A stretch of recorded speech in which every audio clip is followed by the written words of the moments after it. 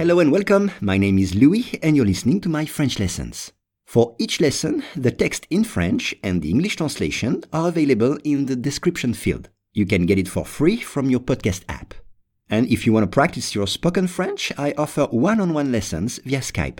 For more info, please contact me at logokala, Logokala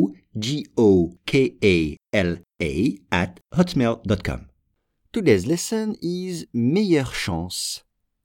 Les dentistes disent que les athlètes ont de meilleures chances de gagner des médailles d'or s'ils s'occupent de leurs dents.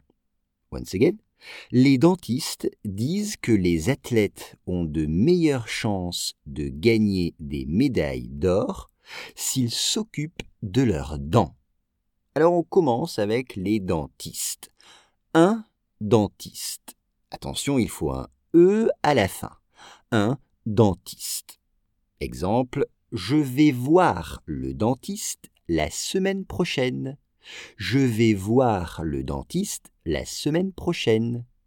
Ou bien, j'ai pris un rendez-vous chez le dentiste par téléphone. J'ai pris un rendez-vous chez le dentiste par téléphone.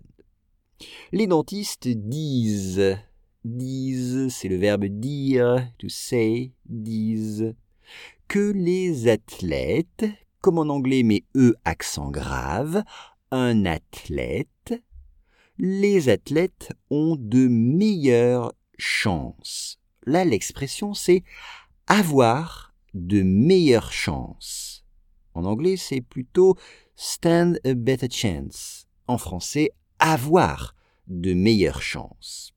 Exemple, tu as de meilleures chances de réussir ton examen si tu travailles. Tu as de meilleures chances de réussir ton examen si tu travailles. Gagner, c'est to win, gagner. Exemple, j'ai gagné de l'argent à la loterie. J'ai gagné de l'argent à la loterie. Mais ici, c'est gagner des médailles. Une médaille. Une médaille, attention, A-I-2-L-E.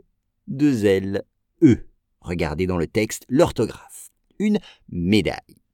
Et aux Jeux Olympiques, le champion, le premier, gagne la médaille d'or.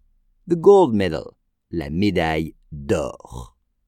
Donc, l'or, O-R, c'est le métal précieux, qui est jaune, c'est ça, l'or. Exemple, cette bague est en or, elle vaut cher. Cette bague est en or, elle vaut cher. C'est-à-dire beaucoup d'argent. S'occupe, c'est le verbe s'occuper, S', occuper. Attention, 2 C et 1 P. S'occuper. C'est to look after, s'occuper. Exemple, je fais du jogging, donc je m'occupe de mes pieds. Je fais du jogging, donc je m'occupe de mes pieds. Mais ici, ils s'occupent de leurs dents. Une dent, a tooth, une dent. Exemple, j'ai mal à une dent depuis hier. Je n'ai pas pu dormir. J'ai mal à une dent depuis hier. Je n'ai pas pu dormir.